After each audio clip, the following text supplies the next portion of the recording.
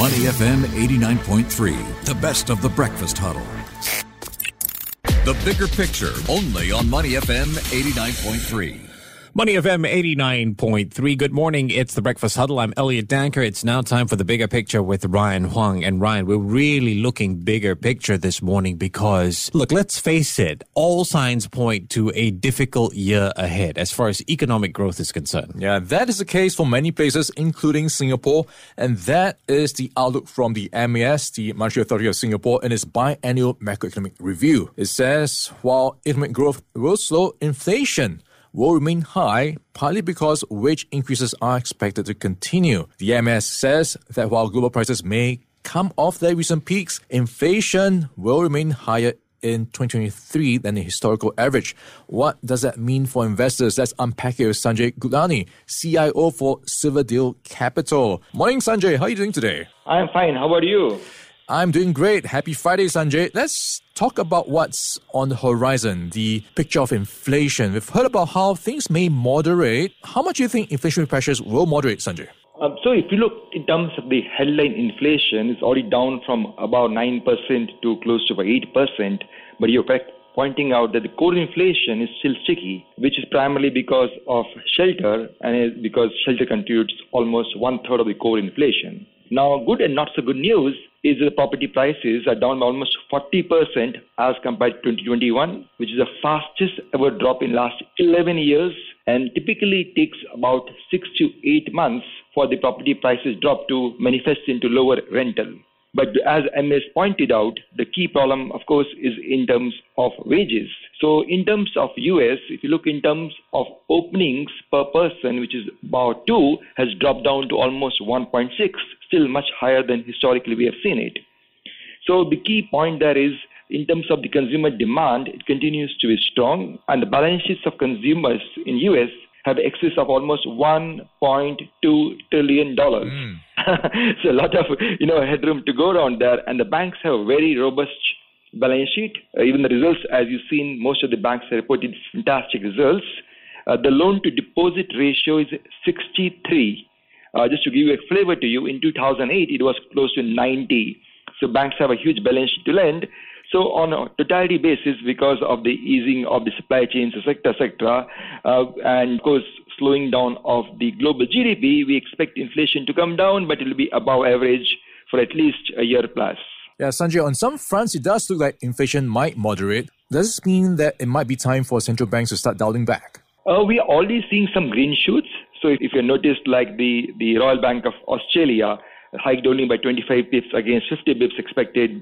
Bank of Canada was 50 against 75.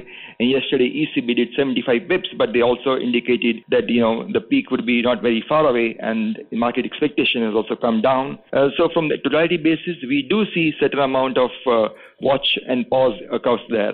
Ryan, for me, the more important thing would be also in terms of how they will tackle the politics of the rate hikes, now in terms of the rate cuts.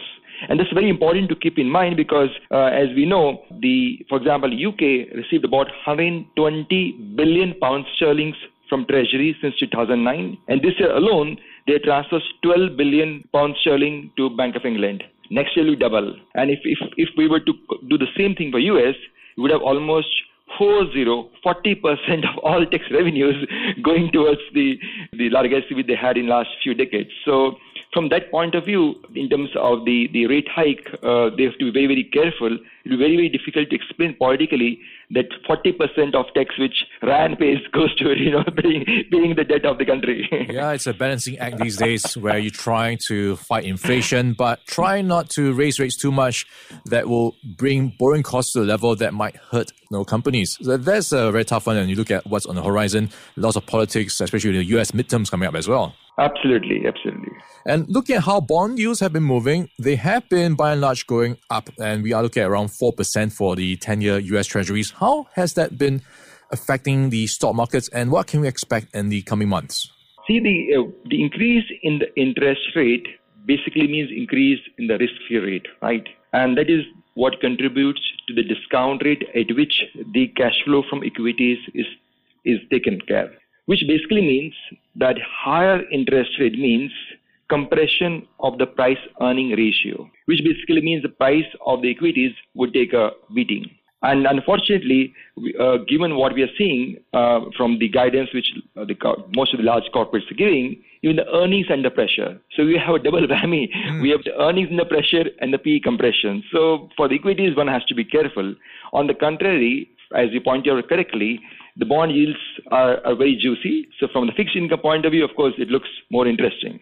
Yeah, it does look like on some fronts, bonds are actually looking more attractive than some equities. Is this a signal for investors to reallocate more to bonds in this case? Absolutely. So this is one of the first time last 12 years that we have seen the earning yields trailing the bond rates. And if you look in terms of the bond market, it seems to be the worst seems to be already done through. So in the first 9 months, as you know, was one of the worst 3 quarters in 150 years, which indirectly also means the bond yields are one of the highest since, for example, 2008.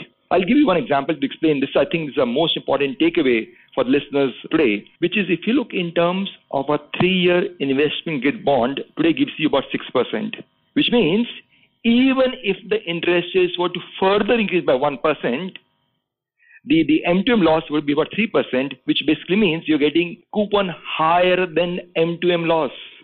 And the beauty of bond investment, of course, is that bonds enjoy the P2P, the pull to par effect. So even the M2M, loss which you're having will recover back. So from the investor point of view, if you're getting 6% sort of thing for a 3-year IG bond, it's brilliant returns by all standards.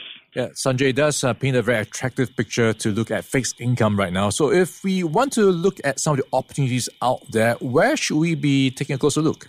I think for most of the investors, it will be best to focus on the short duration because you're anyway getting fantastic yields, much relatively lower risk. And of course, you can always recycle the investments. For sophisticated investors, it will be a good idea to lock in the yields, the fantastic yields. It's good to lock in for a longer period. And of course, if they can, it makes sense to lock in the leverage, something which we at Silverdale has been doing for the last more than a decade. So it makes a fantastic carry for most of the investors. One interesting thing which I want to highlight is this is one of the rare times where we have seen the emerging market local yields to be lower than US dollar bond yields. So very, very exceptional. In 30 years of my professional careers, I've seen less than a handful of times. So from that point of view, it makes tremendous sense to pocket free profits, given that the US dollar bonds of the same companies would give you a higher return than local currency bonds in many of these instances. Emerging markets could be a place to look for as well as short duration. We've been chatting with Sanjay Guliani. He is the CIO for Silverdale Capital. Sanjay, thanks for your time and have a great weekend in advance. Thank you very much. May you and your listeners also have a great weekend again. Before acting on the information on Money FM, please consider if it's suitable for your own investment objectives, financial situation, and risk tolerance. To listen to the full interview, download our podcasts at moneyfm893.sg or download our audio app. That's AWEDIO, available on Google Play or the App Store.